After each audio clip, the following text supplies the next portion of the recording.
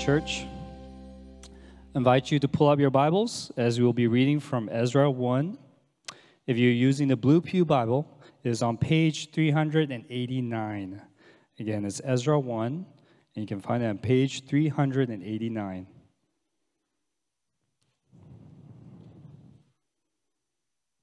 Let's stand together as we start reading in Ezra chapter 1, starting in verse 1.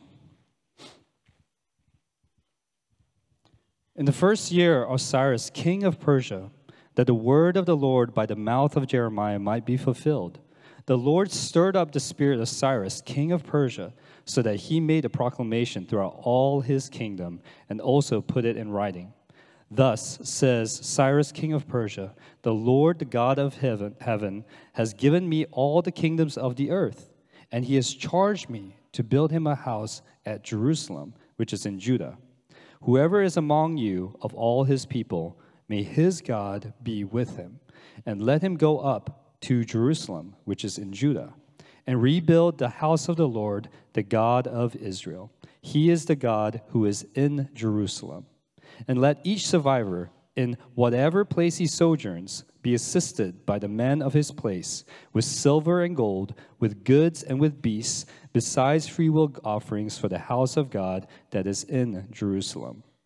Then rose up the heads of the fathers' houses of Judah and Benjamin, and the priests and the Levites, everyone whose spirit God had stirred to go up to rebuild the house of the Lord that is in Jerusalem. And all who were about them aided them with vessels of silver, with gold, with goods, with beasts, and with costly wares, besides all that was freely offered. Cyrus, the king, also brought out the vessels of the house of the Lord that Nebuchadnezzar had carried away from Jerusalem and placed in the house of his gods. Cyrus, king of Persia, brought these out in charge of Mithridath, the treasurer, who counted them out of Sheshbazzar, the prince of Judah. And this was the number of them: 30 basins of gold, 1,000 basins of silver, 29 censers, 30 bowls of gold, 410 bowls of silver, and 1,000 other vessels. All the vessels of gold and of silver were 5,400. All this did Sheshbazzar bring up when the exiles were brought up from Babylonia to Jerusalem. This is the word of the Lord. I just want to say how fitting it was that Brian would have read that passage, since his son's name is Ezra, the fact that he would read from the book of Ezra. Thank you, Brian, for the reading. Let me pray for us before we get into God's word this morning. Heavenly Father, we thank you so much for the blessing it is to be able to hear your word read, and also to be able to sit under the preaching of your word. Father, we recognize that when your word goes out, it does not return void, but ultimately it accomplishes that which you purpose. I also want to ask you just to take a moment to pray for me, especially as I'm trying to overcome this cold that I've had the last few days.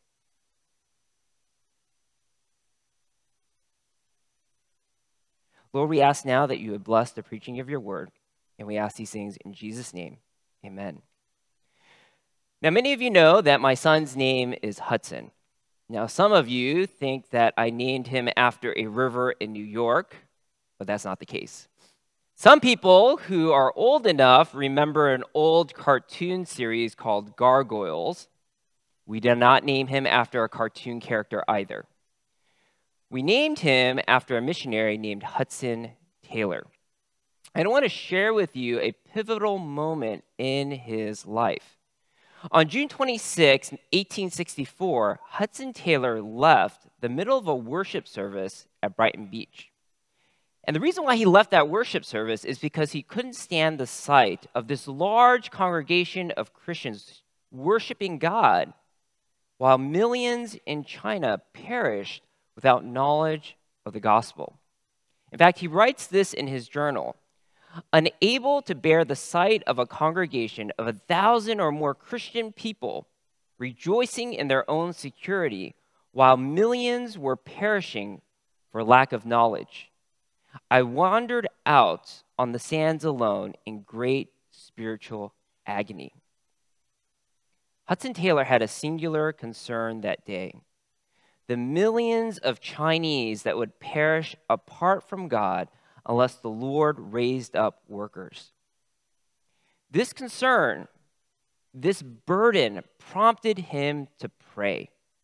And he asked that the Lord would raise up 24 workers that would go with him to the interior of China to share the gospel. And he came to the number 24 because there were 11 provinces of China. He wanted 2 missionaries in each province, plus Mongolia, that would total 24 missionaries. And shortly after this prayer for 24 workers, Hudson Taylor would found a mission organization called China Inland Mission. And this organization would devote itself to bring the gospel to the Chinese. So God stirred up Hudson Taylor's heart to see the Chinese evangelize. Now, God oftentimes stirs us up by showing us the work that needs to be done. He might show us this work through articles that we read. Maybe an article on the Gospel Coalition website talking about the great dechurching shows us how many people in recent times have walked away from their faith, and that gives us a burden that stirs us up. Maybe reports from a book such as Operation World shows us how many people groups still have no access to the gospel, and it stirs us up to share the gospel with the unreached. Or maybe God shows us the work that needs to be done as we continue to serve at our church.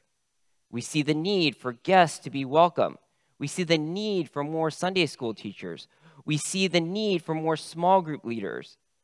And being members of this church, I'm sure that you all see needs. Facility maintenance, mentorship, biblical literacy, marriage counseling, coaching for parents. God shows us the work that needs to be done so that we might be stirred up. But the question is, what should we do when we feel this stirring? What do we do when we feel this burden? What should we do when we feel that there's something that needs to be done to address an issue within the church? What should we do when we feel this prompting? What should we do so that the gospel might advance? And the answer to that question is to pray. And I know it sounds simple, but to pray to see if God would actually stir up people to join you in doing that work. Ask if God would raise up people, other believers, brothers and sisters in Christ that would partner with you to accomplish this task. Ask him, if this is something that you want me to do, raise up people. Put forth that request before the Lord. Plead for help and see if God would stir up people to help you to do this work. And we see this principle at play in this morning's passage, Ezra chapter 1. And so if you haven't turned there already, please turn there, Ezra chapter 1. So if you have a hard time finding it, you turn to the middle, Psalms, and then you go to the left. So then you turn back that way, and you'll eventually get to Ezra, okay? Now, this week, we begin a series in Ezra Nehemiah, and we titled this series, Rebuilding the Ruins. Now, technically, only today's sermon is based on Ezra, and all the subsequent sermons will be in Nehemiah. But in the Hebrew Bible, Ezra and Nehemiah comprise one book. It tells one story. It talks about how God brings Israel out of exile in the land of Babylon and restores them to their homeland, to Israel. That God reestablishes Israel as a priestly nation so that other people might come to know him. Now, there had already been Israelites, such as Daniel, who had been praying that God would end this exile and that God would send his people back. And that Daniel asked that God would reestablish Jerusalem as a place where his name would dwell. And Ezra and Nehemiah show how God answers that prayer. That God raises up Ezra to rebuild the temple. And then God later raises up Jeremiah to restore the wall of Jerusalem so that it could be a city once again. Now, one might have to wonder or think about, well, what do these stories have to do with us? We're not Israelites. We're not in exile in Babylon. We don't even worship at a temple. We worship at South Main Street in Houston. Now, while we may not be Israelites, the books of Ezra and Nehemiah show us God's faithfulness, that he is faithful to stir up, to raise up individuals who will help his people to be a witness for him, a witness in an unbelieving world. That God now raises up the church so that we might serve as a light in a dark place. And there's always work to be done. So what do we do again if we sense God stirring us up to do a work? That we pray that God might show us people who would help us in that work. But who are those people? Who are those people that we should be looking out for? Who are those people that we should see if we can potentially find? And in this morning's text, we're going to see 3 types of people that God would stir up. 3 categories of individuals, 3 kinds of people, 3 kinds of molds, different types of people that God will stir up. So the first type of people that God will stir up is that he will stir up people who envision the work to be done. God will raise up people, stir them up, who see the task that is unfinished. They have an ability to discern what does God need his people to do. And God will give these individuals this ability, this skill to cast vision. And that God stirs up this type of people, a people who envision the work to be done. And we see this in this morning's text, because God stirs up Cyrus, a king, to cast vision on rebuilding the temple. That Cyrus saw the need for Israel to return to the land and rebuild their worship space. And the text explains this. Look at verse 1. It says, "In the first year of Cyrus, king of Persia, that the word of the Lord by the mouth of Jeremiah might be fulfilled, the Lord stirred up the spirit of Cyrus, king of Persia, so that he made a proclamation throughout all his kingdom and also put it in writing." And we see in this initial verse that God fulfills his word by stirring up Cyrus. As I said before, God already told Jeremiah, hey, Israel is going to be in exile, but they're going to be in exile for 70 years. After 70 years, I'm going to defeat Babylon and then bring them back into the land. And another prophet, Isaiah, would actually say that the person who will defeat Babylon, the person who will bring or allow Israel to go back to the land, is Cyrus. That Cyrus would enable Israel to return. Now, there's a word here used, stirred up. And I've already said it multiple times, and the word stirred up in the Bible is used oftentimes in the context of waking someone up. And we adopt that vocabulary when someone is slowly waking up as well. For instance, we say often, I hear our child stirring. But the Bible oftentimes actually gives a more specific detail, adds to it that who is the one who does the stirring? It is the Lord. God is the one who stirs up people. He is the one who arouses them.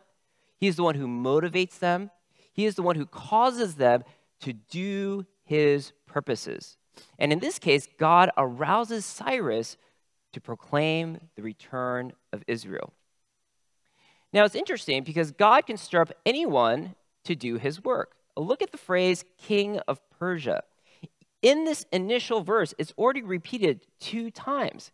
It's a reminder that Cyrus is not an Israelite. He is a Persian leading the Persian-Medo Empire. He's the one who defeated Babylon. He is a foreigner, a Gentile. But God controls even the hearts of a Gentile king to accomplish his purposes. And Cyrus attributes this vision of rebuilding the temple ultimately to God. If you look at the text or the following text, you'll see that the word God is repeated 5 times in this proclamation. It says, God of heaven in verse 1.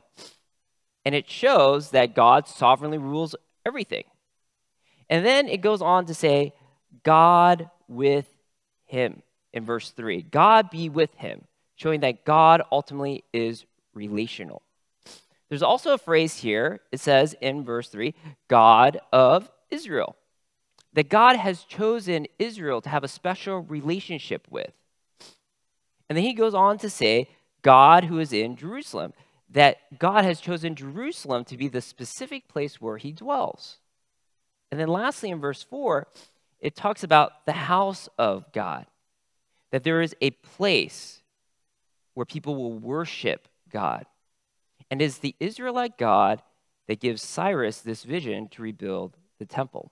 Now let's look a little bit more closely at Cyrus's proclamation, because in this proclamation, we see that Cyrus envisions and sees that the people of Israel would return to the land, rebuild the temple. The proclamation begins in verse 2.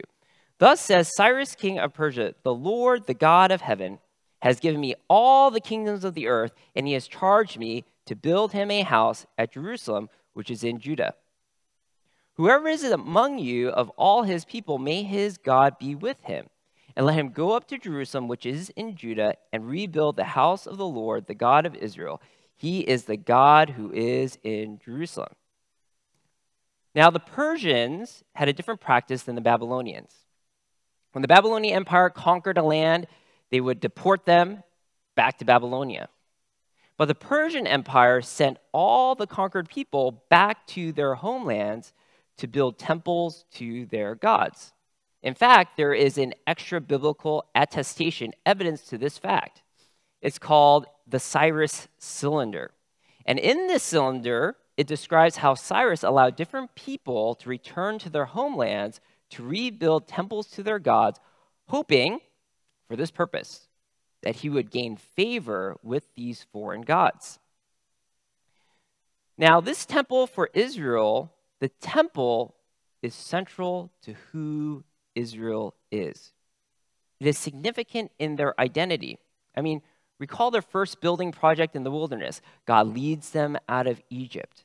They're in the wilderness. God establishes a covenant with Israel. And the first thing he tells them to build is a tabernacle. And this would be where the presence of God dwells. And unlike the other people of the earth, God would actually dwell with the people of Israel. And they would be for him priests. Because it is through the nation of Israel that people would come to know God. And so wherever the Israelites traveled, the tabernacle would go with them. Now, after Israel settles in the promised land, Solomon builds a temple in the city of Jerusalem. Now, unlike the tabernacle that was mobile, the temple is static. If Israel wanted to meet with God, they would have to go to the city of Jerusalem, and they would worship there. And likewise, if the nations would want to meet with God, they would have to go to Jerusalem. So if you read through the prophets, you'll see there is a theme. The theme is all the nations will eventually go to Jerusalem to meet with God. And it makes sense because that is where the presence of God dwelt. And that is Cyrus's vision, that the temple would be rebuilt in Jerusalem. Now, Cyrus also envisions that Israel's Gentile neighbors would also assist them in the rebuilding of the temple. Look at verse 4. It says, "And let each survivor in whatever place he sojourns be assisted by the men of his place with silver and gold, with goods and with beasts, besides free will offerings for the house of God that is in Jerusalem." And we see that that phrase, men of his place, describes these Gentile neighbors who will help Israel to rebuild the temple. And so God answers this prayer from Daniel and from other Israelites of returning to the land, rebuilding the temple by stirring up Cyrus, who envisions a rebuilt temple in the land of Judah. And God continues to stir up people even now. That he stirs up people in our present day to build up the church, to accomplish its mission of making disciples. And as for you, every morning you come here, you know that the mission of our church, the desire of our church, is to make God-loving and compassionate disciples of Jesus Christ among all nations, here in Houston and abroad. And so when you feel stirred up, when you feel burdened, prompted by some need you see, pray. Pray to see if there are other people who share in this vision that God has given you. Ask God to reveal to you who else shares in this burden. Who are the other people who are stirred up by the same task? Now, note this. Cyrus doesn't keep this vision to himself in his own room, in his palace. He writes it down and he proclaims it. That's what it says in verse 1. He made a proclamation throughout all his kingdom and also put it in writing. So he communicated to his subjects. He communicated both orally, verbally, but also through written decree. That while you are praying for this burden, this vision that you have, that you're to share it with other people. See if other people will affirm that vision. Now, let's say you find that your spiritual life is a little bit dry, that you compare it to saltine crackers without the water. You have little time to read the Bible, to pray, and you conclude, I actually need some help.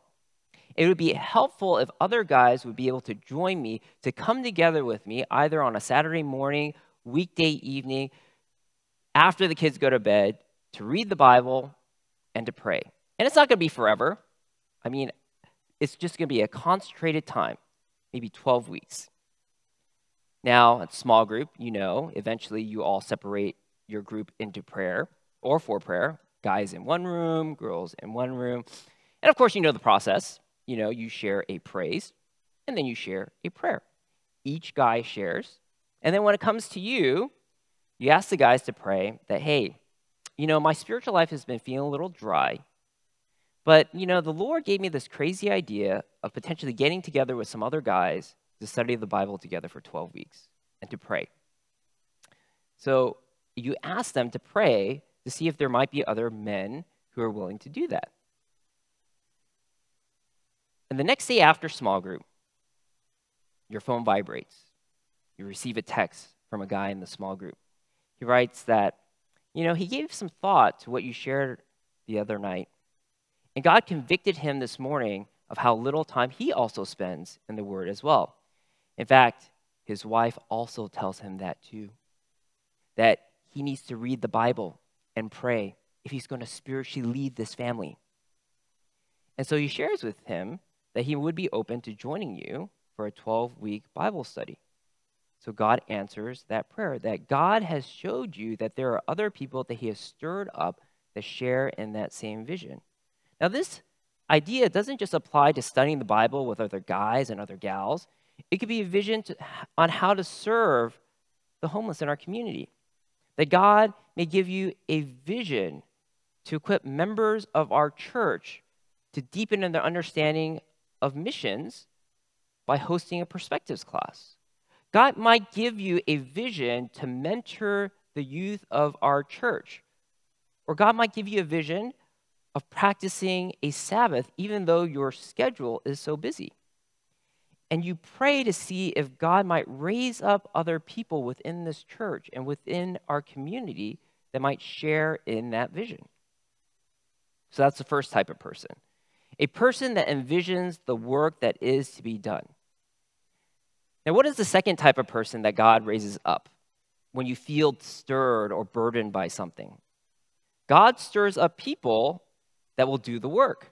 That God raises up people who will work with you to accomplish the task. That he recruits help for you, aid. He will give you people who will help you to accomplish this burden, this vision. That he provides you partners to labor alongside of you to accomplish this task. That God will stir up people who will do the work with you. And we see this also in the task of rebuilding the temple. That God stirs up 3 tribes to do the work of rebuilding the temple. Look at verse 5. It says, "Then rose up the heads of the fathers' houses of Judah and Benjamin and the priests and the Levites, everyone whose spirit God had stirred up to go up to rebuild the house of the Lord that is in Jerusalem." Now, you may look at this list and you're like, well, there's 4 groups that are mentioned. There's Judah, there's Benjamin, there's Levites, there's priests. Now, that 4th category, priest, I would lump together with the Levites because the Levites serve in a priestly role. So technically, there are 3 tribes that are mentioned. Now, why are these 3 tribes out of all the 12 tribes of Israel chosen? This requires a little bit of history of Israel. Okay, now if you recall, Israel begins as a united kingdom. But then after the reign of Solomon, the kingdom splits into 2 parts. You have the northern kingdom of Israel, you have the southern kingdom of Judah. Now Assyria conquers that northern kingdom in 722 BC, takes them into exile. And all that you have left is Judah. And then the Babylonians finally conquered Judah in 586 BC. Now, the kingdom of Judah is comprised of 2 tribes, Benjamin and Judah. Now, if you recall, the kings of the united kingdom of Israel come from these 2 tribes. You have Saul from the tribe of Benjamin. You have David and Solomon who come from the tribe of Judah. If you come to Old Testament survey, we will cover that in the next few weeks. Okay? Now, all the kings of the kingdom of Judah would ultimately descend from that tribe. Now, when you think about the kings of the northern kingdom, they were all bad apples. Okay? Not one of them followed the Lord. It's kind of a different story in Judah. Judah is kind of a mixed bag. Some followed the Lord, some did not. But we'll see that in the post-exilic period, after they returned to the land, that God would use the leaders from the tribe of Judah to reestablish Israel in the land. So it's not a surprise that God would actually move these 2 tribes, Judah and Benjamin, to actually return to the land, rebuild the temple. Now, the city of Jerusalem is in the territory of Benjamin, but the task of temple worship is entrusted to another tribe, the tribe of Levi. And the Levites taught Israel the law, helped them to offer up sacrifices in the temple altar. They maintained the temple grounds. They helped Israel to celebrate its various festivals. And the Levites returned with Judah and Benjamin to reestablish Israel's devotion to the Lord. Now, let me go on a tangent for a moment. And I didn't know how to fit this in, so this is a tangent, okay? Think about this. There are 12 tribes within Israel. There are only 3 tribes that are stirred up. Okay, so 3 over 12 is 1/4. 1/4 means that there is only 25% of the nation of Israel that are going back to rebuild the temple. Now think about this. 25% of an organization oftentimes does 100% of the work, right? Unfortunately, it's also same within the church, right? That a minority does much of the ministry within the context of the church. Now, I don't say that to discourage you. I'm just giving you some kind of analysis, okay? Now, think about this. How amazing would it be if HCC was different? Instead of 25% of our membership contributing to the work of the church, what if more people actually got involved?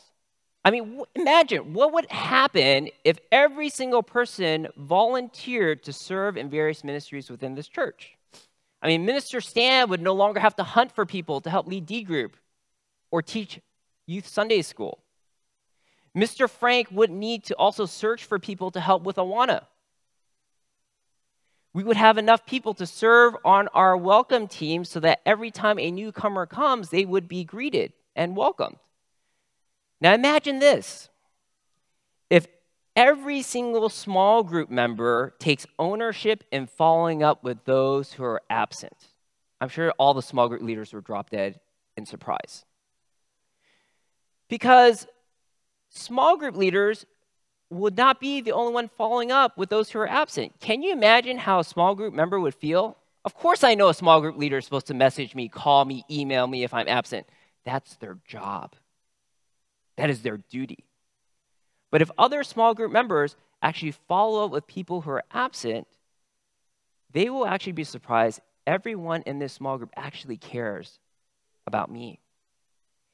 Can you imagine if everyone in this church got involved in doing the work of proclaiming the gospel, equipping believers? Okay, and tangent. Okay, so that was tangential. Now, when we feel stirred up by tasks for the Lord, again, we need to pray to see if God would actually stir up people to do this work. I mean, ask God to supply people who are needed to get the work done. whether it be coworkers, partners, co-laborers, teammates. Ask to see if God will provide these people to carry out the task. So think about this. Imagine if you feel led to lead a team of believers on a short-term mission trip to Japan.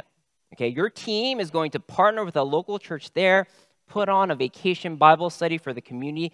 This is the vision that you have, and you're going to go there for 2 weeks to serve. And so you ask God to provide teammates. If this is something, Lord, if this is something that you want to do, you need to provide the coworkers. So you pull in the bulletin announcement, you post messages on the church group meet, Discord, Slack. And after a few days, after the announcement is posted, you begin to receive messages from people in the church who are interested in learning more about the trip. Maybe one person volunteers to join the team because they just finished reading John Piper's Let the Nations Be Glad. Maybe there's a college student who volunteers because they just attended a winter mission conference and they feel convicted to participate in a short-term mission trip, right? That God raises up people who will join you in doing that work. Now, we talked about 2 types of people already that God would stir up. People with a vision, people who will do the work. Now, let's move on to the last type of person that God will stir up. God stirs up people that provide the resources to do the work. He will provide individuals that will provide the supplies that are necessary to accomplish the task. And these supplies, these resources could be skills, it could be finances, it could be tools, knowledge, whatever is needed to get the job done. God will provide these people because God will stir them up to provide the resources to do this work. And we see this in this morning's text, that God stirs up Gentile neighbors to provide the resources to build the temple. And there are 2 Gentile neighbors that are mentioned. First, the Gentiles who knew the Israelites, and they provided them financial help. It is the general populace, these citizens, provided the supplies to rebuild the temple. Well, look at verse 6. It says, and all who were about them, these are the neighbors, aided them with vessels of silver, with gold, with goods, with beasts, and with costly wares, besides all that was freely offered. Now, it's interesting because as you read the Bible, you'll see that God often raises up Israel's Gentile neighbors to supply them what is needed to build his dwelling place. When Israel leaves Egypt, their Egyptian neighbors supply them with gold and silver that are eventually used to build the tabernacle. When Solomon builds the temple, there is a foreign king from Tyre who supplies supplies to build the temple. And it happens again here, that when they are going to rebuild the temple, God raises up Gentile help to build the temple. So that's the first neighbor that God raises up. There's a second neighbor, Cyrus. That Cyrus provides all the things needed for temple worship so that they can rebuild the temple. Look at verse 7. It says, Cyrus the king also brought out the vessels of the house of the Lord that Nebuchadnezzar had carried away from Jerusalem and placed in the house of his gods. Cyrus, king of Persia, brought these out in the charge of Mithredath, the treasurer, who counted them out to Sheshbazzar, the prince of Judah. That there is a contrast. 2 kings. Nebuchadnezzar, when he destroyed the temple in 586 BC, he took away all the implements of temple worship. He took away the incense altar, the table for the showbread, the lampstand, and all the other tools that are used for temple worship. They served as trophies. It's like, we beat the Israelites. And he probably put it in the temple of Marduk, saying that we are the best. But then now, Cyrus, in contrast, returns every single item. Now, of course, the Ark of the Covenant, if you're interested, is unaccounted for. And it's not in the well of the souls, I promise you. Okay? Now, this allows Israel then to restart and re-begin worship after the temple is rebuilt. So God stirs up both the Gentile populace and Cyrus to provide the returnees what they need to rebuild the temple and restart temple worship. Now, when we feel stirred up to do God's work, we pray that God would also provide people that provide the resources that are necessary to do the work. Now, remember my previous 2 examples? Think about those guys who are gathering together to study the Bible and pray together. Now, they have no idea what to study. So then one of them feels prompted, hey, why don't we contact one of the pastors? That's what we pay them for, right? So, hey, some of us guys are planning to get together to study the Bible together. Do you have any thoughts on what to study? And then a pastor writes back, hey, that's a great idea. Maybe you should start with the book of Ephesians. I mean, it reminds us of our salvation and the implications of our salvation. God provides a resource. Remember that short-term mission trip to Japan that will be doing that vacation Bible school for that Japanese community near the church? Maybe the team doesn't know what VBS material to use. They pray about it, and they think, hey, why don't we contact Mr. Frank? And they reach out to Mr. Frank for different material that they could use for that VBS, or maybe God supplies someone who's done VBS before to join the team to help organize the VBS. Maybe there's a college student who wants to join the team, but they don't have the financial means to fund that short-term trip. This prompts her to write to other believers to share about how the Lord has burdened her to serve on this trip and to see if they might be able to partner with her in prayer and in financial support. And God provides people who support her financially so that she might be able to serve. But again, what happens when we feel stirred up to do something for God? We pray. We pray to see if God will stir up these other people. And there are these three types of people that God will stir up. People who have the same vision, people who do the work with you, and people who will supply what is needed to do the work. Now, how do we know that God will do this? How can we trust that God will actually stir up such people? Well, think about this. God has a vision. Okay, his vision is that all of humanity would glorify him by imaging God. Yet sin prevents humanity from doing this. So God supplies his Son, Jesus Christ, who does the work of redeeming mankind by dying on the cross and then rising 3 days later. And then he sends out his followers, Christians, to do this work. But he supplies us with a resource, what is needed. He gives us the Holy Spirit, that he stirs up our hearts to do what accords to his will, because this is what he has done himself. That he will then stir up others also to help us if it accords to God's will. But then the question is, what if God does not raise up such people? What if God does not stir up those individuals? Then we have to have the humility to recognize that maybe our vision, our goal, our desire doesn't align with God's will. And if that's the case, then we need to ask God, what do you want me to do instead? Give me a vision that aligns with your mission. Now let me close with this. After Hudson Taylor felt that stirring to begin that mission organization, China Inland Mission, to reach the interior of China, God provided 16 laborers to join him in this work. This organization would then grow to 52 workers in 1876, and then it would comprise of a fifth of all the missionaries working in China.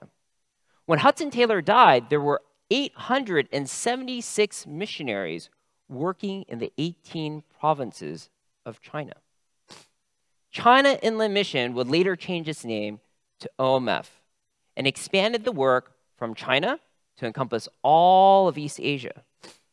OMF celebrated its 150th anniversary in 2015. So by my count, if my addition is correct, that would make 159 years old. They are a 159-year-old organization. And its mission has expanded from seeing the Chinese evangelize to seeing all of the unreached people groups within East Asia reached with the gospel. Let me read you their mission statement. Through God's grace, we aim to see an indigenous biblical church movement in each people group of East Asia, evangelizing their own people and reaching out in mission to other peoples. This is what God did through Hudson Taylor's work after he felt stirred up in his heart by thinking about the many unreached in China. So the question we have to ask ourselves this morning is, what is God stirring up each of you to do. Let's pray. Heavenly Father, we thank you for the mission and the task that you have given us to make disciples. And we recognize that as we look around our church and our community, there's so many needs.